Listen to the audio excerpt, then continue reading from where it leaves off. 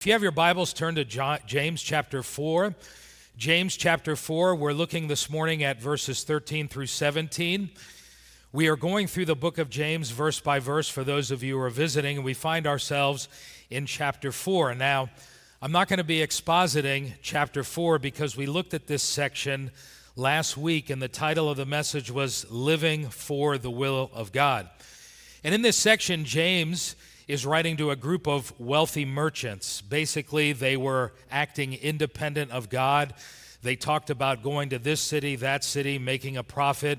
They were making plans independent of God. And so James has to write to them and basically call them out on their arrogance and their pride, not because they were planning, not because they wanted to turn a profit, not because they were entrepreneurs, but because they were making plans independent of God. They were not living for the will of God. And so James gives 5 reasons why, by way of review, that we are to live for the will of God. He says, number 1, we don't know the future.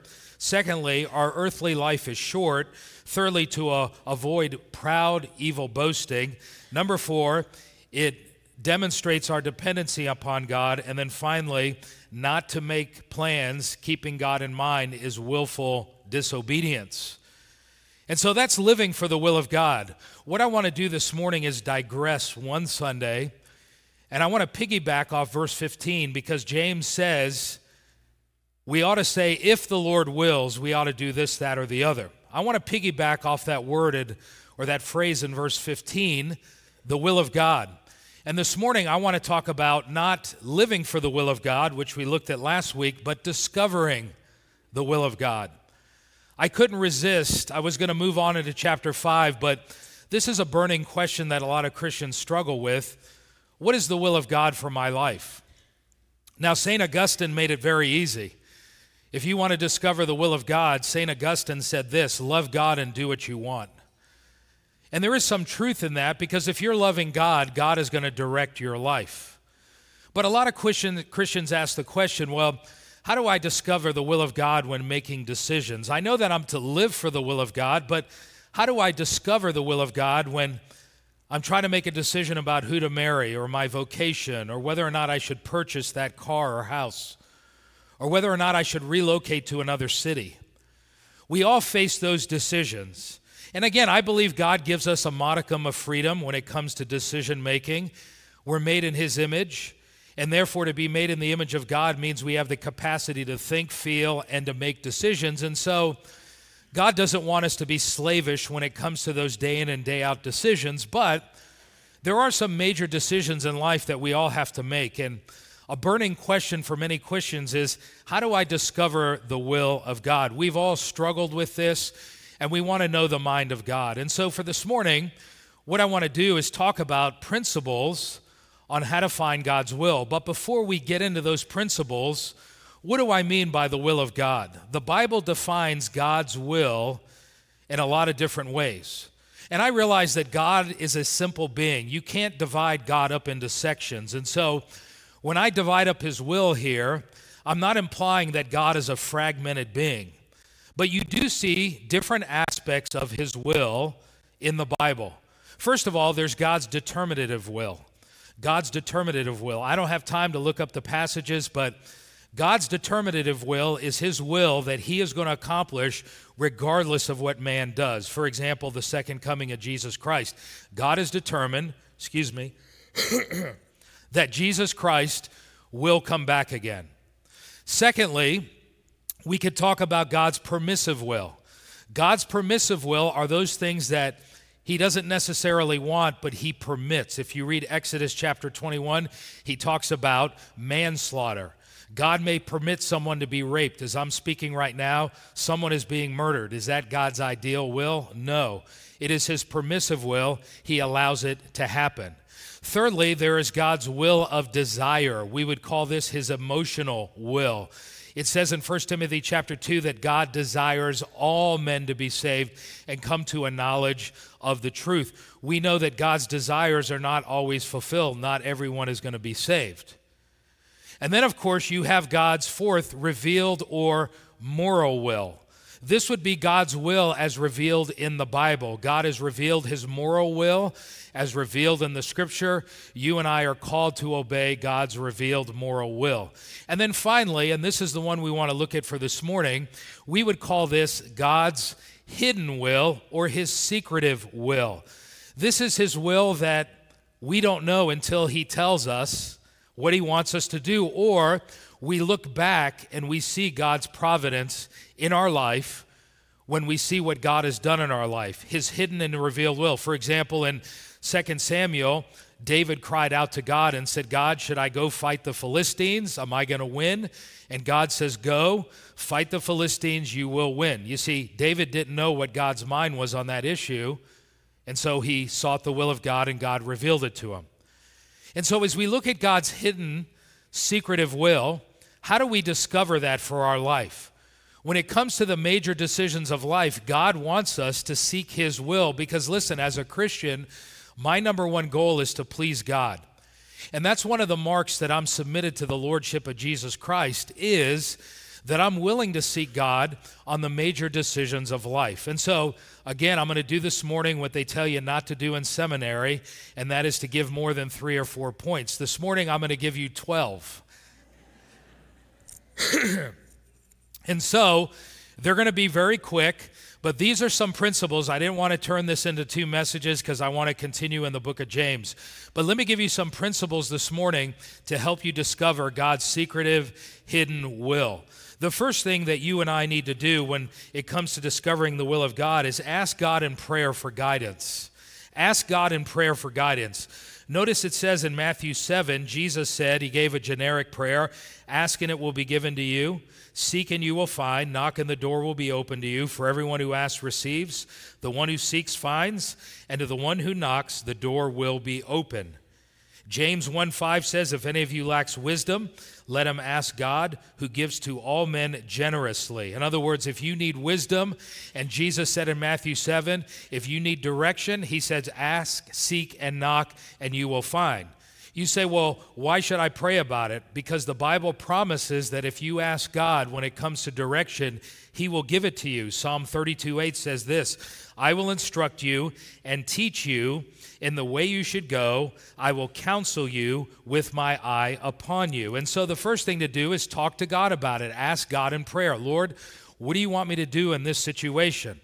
When I went to Samford University in Birmingham, Alabama, when the Lord got a hold of my life and I began to seek him, I had a strong desire to major in Bible. At the time, I was majoring in psychology, but I wanted to switch my major to Bible. I had a strong desire to learn the Bible. That was God putting that in me because of my calling.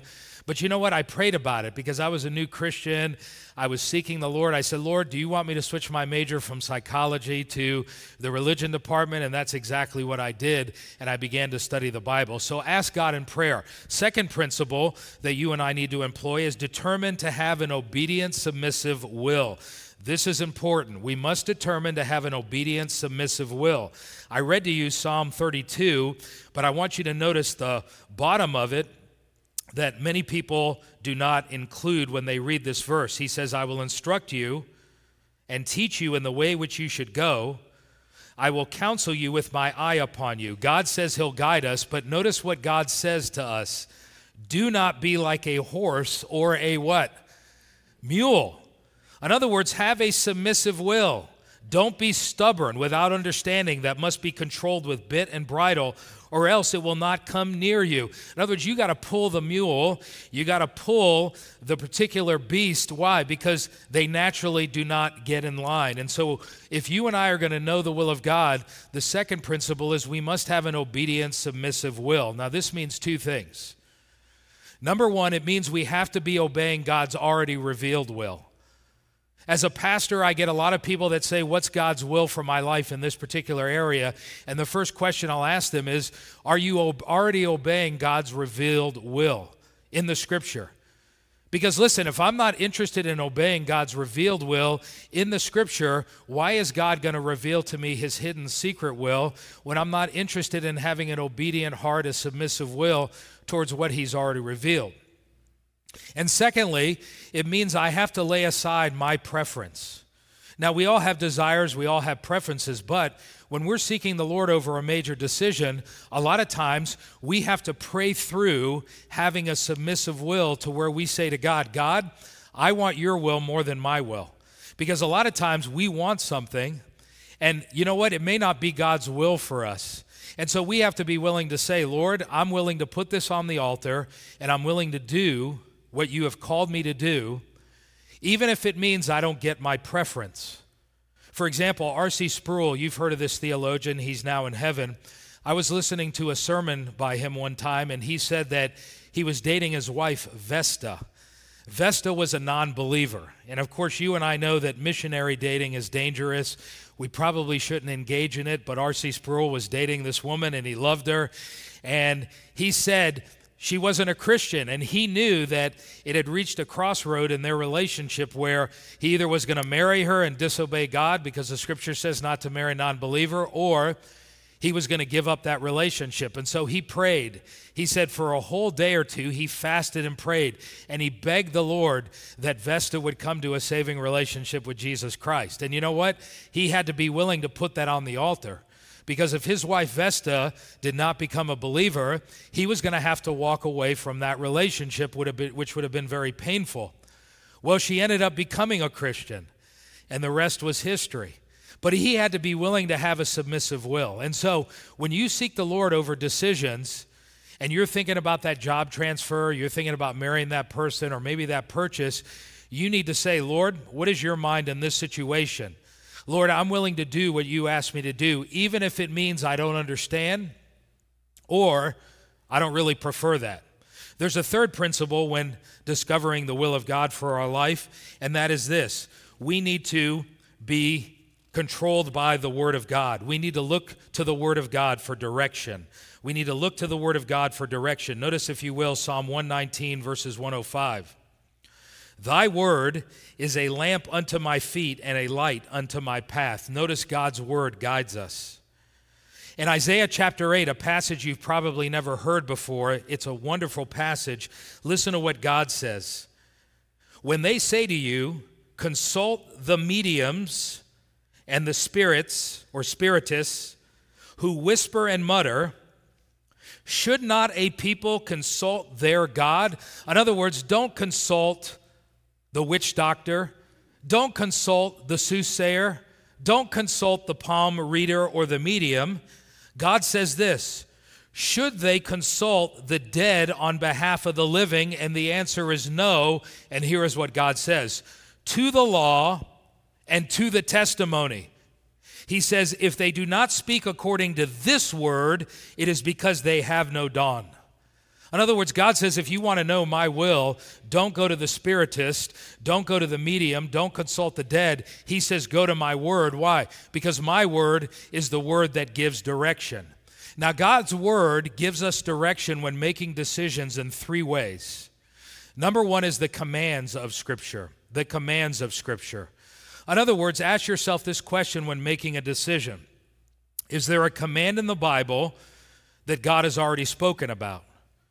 If he has, then I don't need to seek his mind because God has already spoken. So, for example, God says in 1 Corinthians 7 that you're not to marry a non-believer. So you don't need to seek the will of God. Lord, should I marry Jane? She's not saved. Now, you could pray for her salvation, but in the end, God has already spoken and given a command, and he has said, do not do this. And the reason I say this, it may be obvious to all of you, but there are a lot of Christians that say, well, the Lord told me that I'm to marry this person. The Lord told me I'm to leave my wife and marry this person. No, the Lord didn't tell you that, because that violates the Scripture. There's a second way the Word of God directs us, not only the commands of Scriptures, but secondly, the principles of Scripture. Principles of Scripture. What do you mean by that? Well, sometimes the Bible doesn't speak directly and give us a command about some of the decisions we have to make. For example, if I want to purchase a car, the Bible doesn't speak about purchasing a car because they didn't have cars in that day. Now, if you want to purchase a horse, if you want to purchase something else, that's different. But a car in the Bible days, they didn't have that. And so what is a principle of Scripture when it comes to purchasing a car? God could care less whether or not it's blue, green, or black. He gives you the preference or the desire of your heart. Here's a biblical principle. Can I afford it? That's what the biblical principle is. Can I afford it and still give God my first fruits? Can I afford it and not be living on the edge constantly? See, that's a biblical principle. A command would be stop.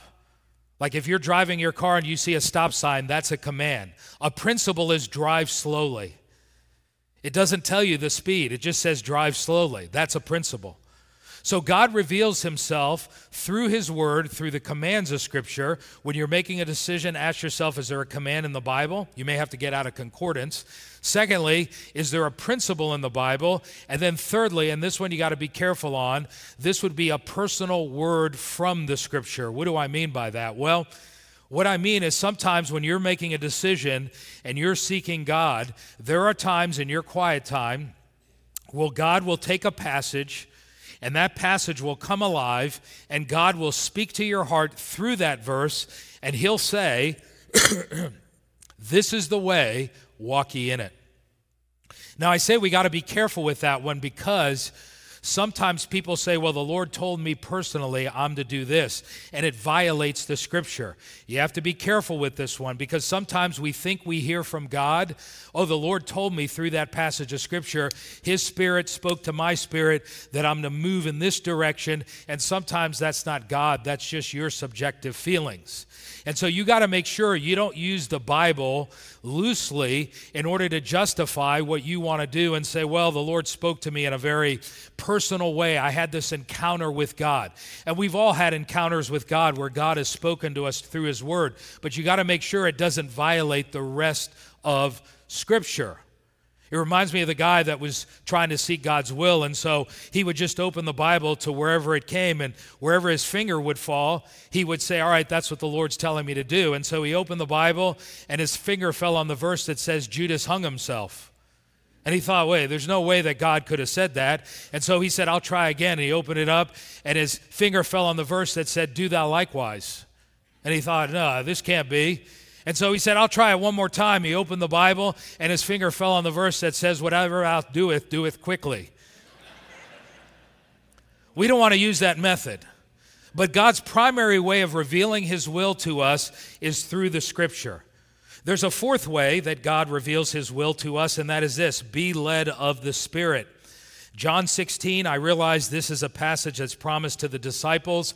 It's a unique promise, but I do think it has application for you and I. He says to the disciples the night before he died and went back to the Father, I still have many things to tell you, but you cannot bear them now. When the Spirit of truth comes, he will guide you into all truth. You see, the Spirit guides us. Romans 8:14 says all those led by God's Spirit are God's sons. But if you are led by the Spirit, Galatians 5:16, you are not under the law. Another way that God leads us to discover his will is through the Holy Spirit. Now, if you're a Christian, the Bible says the Holy Spirit indwells you. You are the temple of the Holy Spirit. The Holy Spirit came to live in you at the moment of salvation. And once you get saved, the Bible commands us daily to be filled or controlled by the Holy Spirit. We are to be Spirit-led Christians. Now, I realize there are some camps within Christianity that take the Holy Spirit to an extreme, but we don't want to swing the pendulum and become fearful of the Holy Spirit. The Holy Spirit is the third member of the Trinity. He guides us and he leads us when making decisions. How does he do that? Well, the Holy Spirit guides us often through promptings. Sometimes we're prompted by the Spirit and we don't even realize that we're prompted by the Spirit. Sometimes it's an inner pressure. Sometimes it's a still small voice. Sometimes it's a lack of peace. Somehow you're going to make a decision and you don't feel a peace in your heart. That could be the Holy Spirit warning you. Sometimes it could be the peace of God that surpasses all understanding. Philippians chapter 4, you feel a peace about the decision. And so the Spirit will often prompt us and guide us. Sometimes the Spirit warns us. I remember I was part of a pastor's group in New Jersey when I pastored, and there was a pastor in that group, and he said one evening he was driving home, and he felt the Holy Spirit say to him, not in an audible voice, but a prompting, you need to go into that nursing home and you need to see so-and-so. He knew somebody that was in there. Well, he was tired. He didn't want to do it, and so he said, I'll do it tomorrow. He said he found out the next day that that person died that night. And he said, I learned from that when the Lord tells you to do something and he prompts you to do something, you are to follow what the Lord is telling you to do. Now, obviously, we're to test the promptings of the Spirit by the Word of God, because the Spirit of God will never contradict the Word of God. The two are in harmony with one another. There's a fifth way in which God guides us when making major decisions, and that is this: we need to seek out godly counsel. We need to seek out godly counsel. Proverbs 20:18 says this: plans succeed through good counsel. Don't go to war without wise advice. In other words, plans succeed when we seek out counsel. Proverbs 15:22 says this: plans go wrong for lack of advice. Many advisors bring success. In other words, when you're making a decision, there's nothing wrong with asking for wise, godly counsel. Why? Because other people have a perspective that you don't have, and sometimes people will give you an angle that you've never seen before. They may confirm what you feel like the Lord's been telling you, or they may caution you or warn you against making a bad decision. And this is why we got to be open and we got to be teachable to godly counsel. There's a sixth thing that you and I can do, and we're going through these quickly for the sake of time, and that is evaluate your circumstances. Evaluate your circumstances. What is God saying through your circumstances? Notice 1 Corinthians chapter 16, verse 8. Paul says this to the Corinthians: I will stay on at Ephesus until Pentecost, because a great door for effective work, here it is, has opened for me, and there are many who oppose me. Notice Paul said he had an open door to be able to minister where he was at in Ephesus. He assumed that was the will of God, so he walked through that door. Acts 16, on Paul's second missionary journey, it says they passed through Phrygian and Galatian region after being forbidden by the Holy Spirit to speak the word in Asia. And after they came to Mysia, they were trying to go into Bithynia, but notice what it says: the Spirit of Jesus did not allow them. Now, we don't know how the Spirit prevented them. It could have been through a vision or some type of prophetic word. We don't know, but the Spirit said no. So in this situation in Acts, it was a closed door. So one of the ways that God guides us is through circumstances. God uses opportunities. God uses open doors. God uses closed doors. God will use sometimes failure. Sometimes God will use success. God will close out your job because he's going to open another job. God works through opportunities, whether open doors or closed doors. Now, sometimes an open door doesn't mean it's God's will that you take it, and there are times where there's a closed door that God may want you to beat that door down. I think of William Wilberforce when he fought against slavery in England. He had so many closed doors, but he kept banging on the door, and eventually they outlawed the slave trade that was taking place in England at that time, sending slaves to Africa. William Wilberforce, because of his indomitable will, he was able to outlaw slavery that was going on. You see, there was a closed door, but he kept pushing. So look at your circumstances and ask this question: what is God doing? Is he giving me opportunity? Has he opened a door? Sometimes a promotion may not be God's will. You know why? Because that open door may take you away from your family more, even though it's more money. And so you got to evaluate and ask the question, all right, Lord, is this of you? There's another thing that you and I can do, and that is this: examine your personal desires. Examine your personal desires. Psalm 37:4, delight yourself in the Lord, and he will what? He will give you the desires of your heart.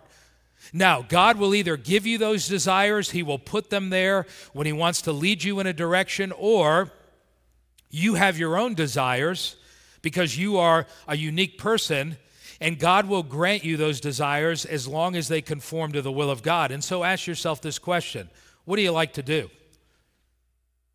Where do you want to go to school? Maybe that school is what you've dreamed about. Maybe God will give you the desire of your heart.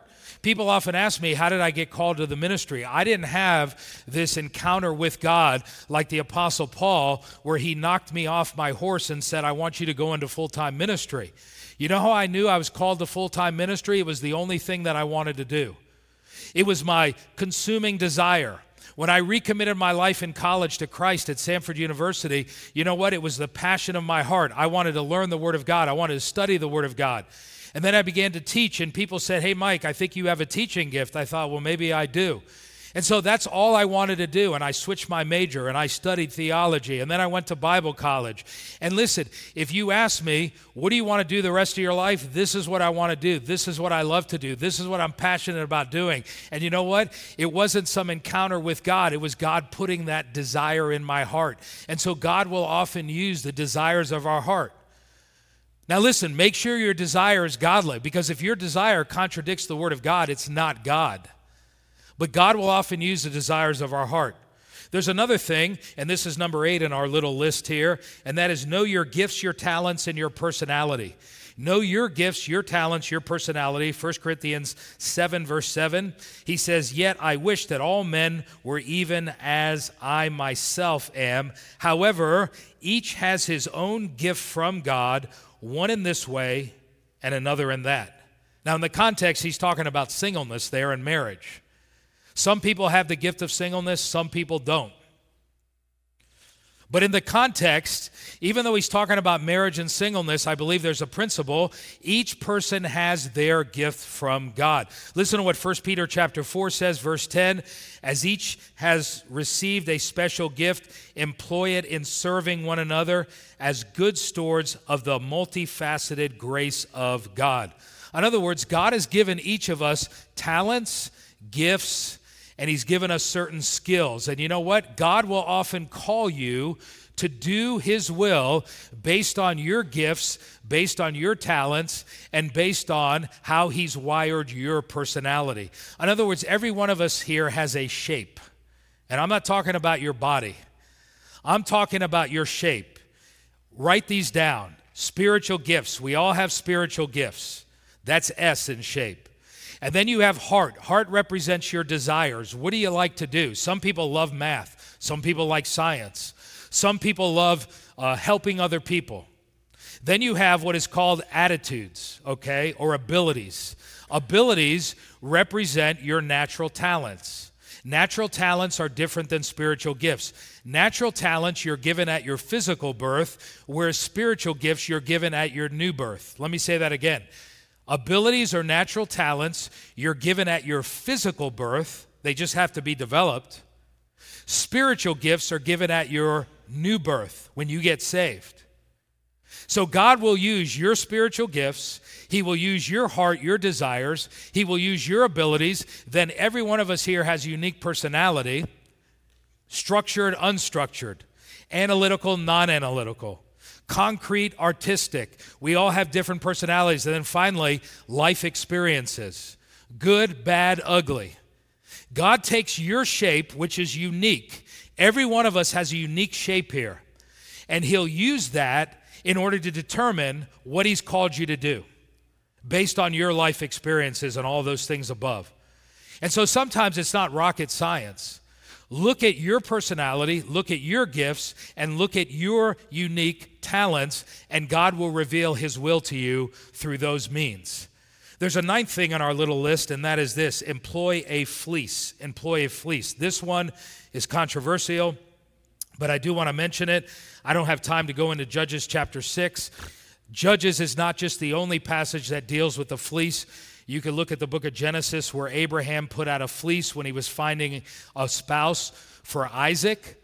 He did a fleece there, but Judges is what we're familiar with. You remember Gideon? God called him to fight the Midianites, and Gideon was not a man of self-assurance. And so he said, God, how do I know this is you calling me to do your will and fight the Midianites? He was scared. He was intimidated. So he threw out a fleece, and he said, God, if the fleece is wet and the ground is dry, I'll know you've called me to fight the Midianites. And then, of course, he prayed for the reversal of that the next day, and God confirmed the fleece. And so a fleece is sometimes something we use to confirm God's will. I don't recommend using it all the time, but I've used it in my life. When I was teaching at the Christian high school that I was teaching at in Miami, we had 2 kids. My buddy that I grew up with in high school, he went to Dallas Seminary. He was coming back, and telling me all that he was learning. And I knew that God called me to seminary. I knew I was called to be a pastor, and I wanted to get a higher level of education because I had a hunger for the Word of God. But I was in a good teaching position. I was teaching 9th and 10th graders in high school the Bible. Now listen, if you've never taught 9th and 10th graders, it is a formidable task to do that. But I was 3 years into this, had 2 children, and I wanted to go to seminary. It was going to be a step of faith because I was going to have to live on the ragged edge financially. And I wasn't a great student in high school. I goofed off. When I got serious with the Lord, I began to take my studies seriously. So I went back and forth. I drove my wife nuts. One minute I'd say, all right, we're going to seminary. The next minute I'd say, I don't know if the Lord wants me to go. So I said, God, that's it, I'm done. I'm putting out a fleece. I said, it was probably Wednesday or Thursday of that week. I said, Lord, if you want me to go to seminary, make it snow in Miami. No, I'm just kidding. I said, God, if you want me to go to Columbia International University in Columbia, South Carolina, you want me to go to seminary there, have somebody call me this Monday. Now, I had never heard from the school. No one ever reached out to me at the school. So I told Laura the fleece. We both agreed on it. Monday came.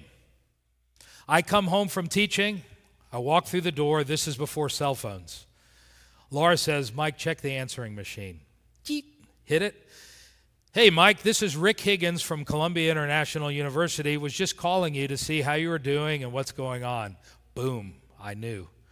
God called me to cemetery at that point. Oh, did I say cemetery? I'm sorry. Sometimes God will use a fleece. You got to employ the terms. Make it a realistic fleece. But again, people argue against it because Gideon did it in a lack of faith. And I probably had a lack of faith when I put it out. But God knew that I needed that at that juncture in my life. Well, as we wind down, number 10 in our list, be open to the supernatural. And I'll qualify this one. We see in the book of Acts, it says, and a vision appeared to Paul in the night. A man of Macedonia was standing and pleading with him and saying, come over to Macedonia and help us. When he had seen the vision, we immediately sought to leave for Macedonia, and concluding that God had called us to preach the gospel to them. Notice God used a vision to reveal his will to Paul. Now, I want to qualify this. I don't think this is God's normal mode of revealing his will. I think this is an exception rather than the rule.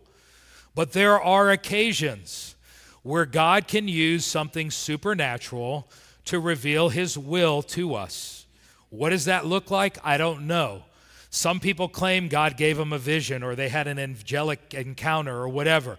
I don't think that's God's normal pattern today, but there are times where God can do that. An example would be a well-known preacher, Charles Stanley. Charles Stanley was Baptist. Charles Stanley did not believe in visions and dreams and all of those things today. But in his book, How to Listen to God, he said that he was preaching when he was in Florida. He had just taken the church. He'd only been there about a year and a half in Florida. He said he loved the church he was at. He loved the fishing lakes. He didn't want to leave. And he said he was preaching a revival at a church in Virginia. And he had this restlessness in his heart. Remember I told you the Spirit sometimes will create a restlessness? He had that restlessness and he couldn't figure out what was going on. So he said every night when I got done preaching at the church for revival, I'd go back to my hotel room and I'd pray and I'd say, God, I have this burden and I don't know what you're trying to tell me. What is going on? So he said he got on his knees and he took out a legal pad and he drew a circle with spokes out from it, and he wrote down what he thought God was saying to him. And he said, finally, I cried out to God, God, what are you saying to me? And he said, all of a sudden, he had a vision. He saw a screen. And he said, across the screen flashed, I'm going to move you. And he said, when? And he said, September flashed across the screen and the vision dissipated. When he got back home, he got a call from the First Baptist Church of Atlanta, and the rest was history. And you know what? When he went there, he wasn't even the senior pastor. He said, I went kicking and screaming to Atlanta. He said, I did not want to go. And for about a year or two, he was embroiled in turmoil in that church until God turned that church around, and we know how God used. So here's an example, and I have no reason to believe that Charles Stanley is lying, where God used a vision. God can do what he wants. We don't want to limit God. Now, do I think this is God's normal way? No. So be careful of people that are talking all the time. Well, I had this vision and this angel came to me. I've met people like that. I shake my head, yeah, and I move on. Okay? But sometimes God will use the supernatural. Well, as we wind down, there's two more things. Number 11, exercise common sense. Luke 14. Jesus said, suppose one of you wants to build a tower. Won't you first sit down and estimate the cost to see if you have enough money to complete it? Common sense. For if you lay the foundation and are not able to finish it, everyone who sees it will ridicule, saying, this person began to build and wasn't able to finish. Ha ha ha ha. Or suppose a king is about to go to war against another king. Won't he first sit down and consider whether he's able with 10,000 men to oppose the one coming against him with 20,000? If he's not able, he will send a delegation while the other is still a long way off and will ask for terms of peace. You know what Jesus is saying? There needs to be proper planning. There needs to be common sense. When you're making a decision about a school or you're making a decision about marriage, you need to look at the pros and cons. Now, obviously, go beyond human reason, because sometimes there are decisions we make that are not reasonable, that God may be telling you to go in a direction that doesn't make sense. But there are times where God doesn't want us to unscrew our brains and not think through the decision. We got to look at the financial cost. But listen, there may be times where God says, don't look at the cost. Trust me, I'm going to provide for you. One last thing as we close for this morning when making major decisions, and that is this. Make a decision and trust God. Make a decision and trust God. What do I mean by that? Analysis leads to what? Paralysis. Listen, at some point you got to make a decision. Now, there are times where God, as the psalmist says, we need to wait on the Lord. And there are times when we don't want to rush a decision. There are times like Nehemiah when you have to make a quick decision. Remember, you offer up a prayer and you say, God, give me wisdom. There are times you have to make a quick decision. There are times you have to wait on the Lord. But listen, at some point, don't overanalyze it. Make the decision based on the data, all these principles, look at them. You say, but Mike, I still don't know for sure if it's God's will. Make the decision based on what you think God is telling you to do. Sometimes we're not going to have absolute assurance. And there are times when we need to get away to fast and pray. Going back to the first principle, we need to pray, we need to fast. But we got to make a decision. Because listen, ultimately when we make the decision, we trust God. And sometimes we make decisions that are bad, or sometimes we make decisions that didn't go as planned, but it's not necessarily that it wasn't God's will. Just because everything doesn't go my way and I suffer doesn't mean it's not necessarily God's will. When Charles Stanley went to Atlanta the first 2 years, he had to suffer. That was God's will. God made it very clear to him, I'm going to move you. But make a decision.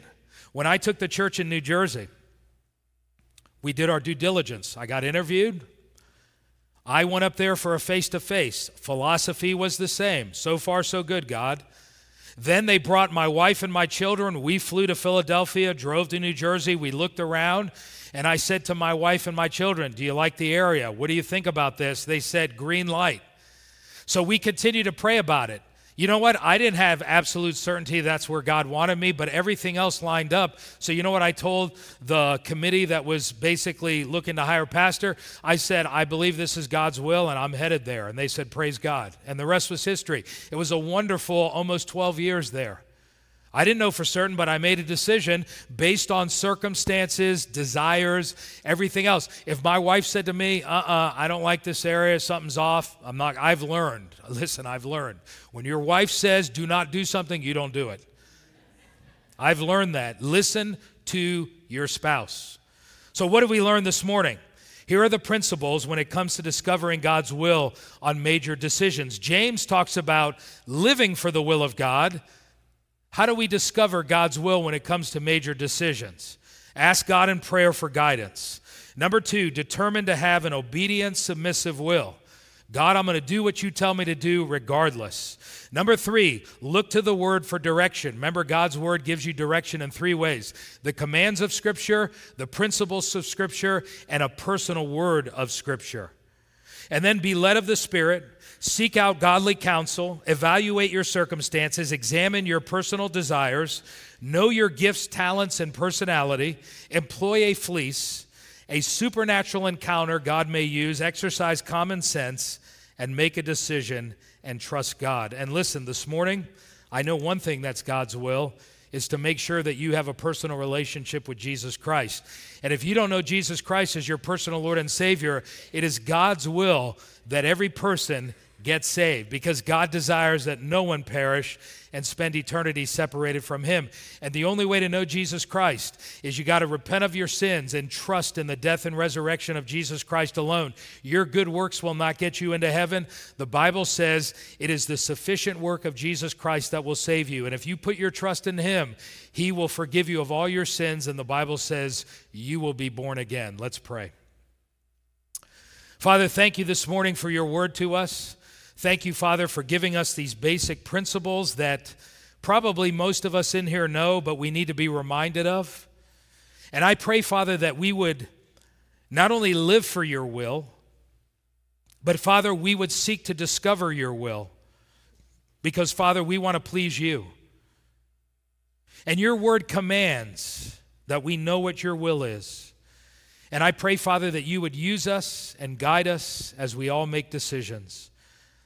Father, I thank you for this holiday weekend. Bless us, protect us.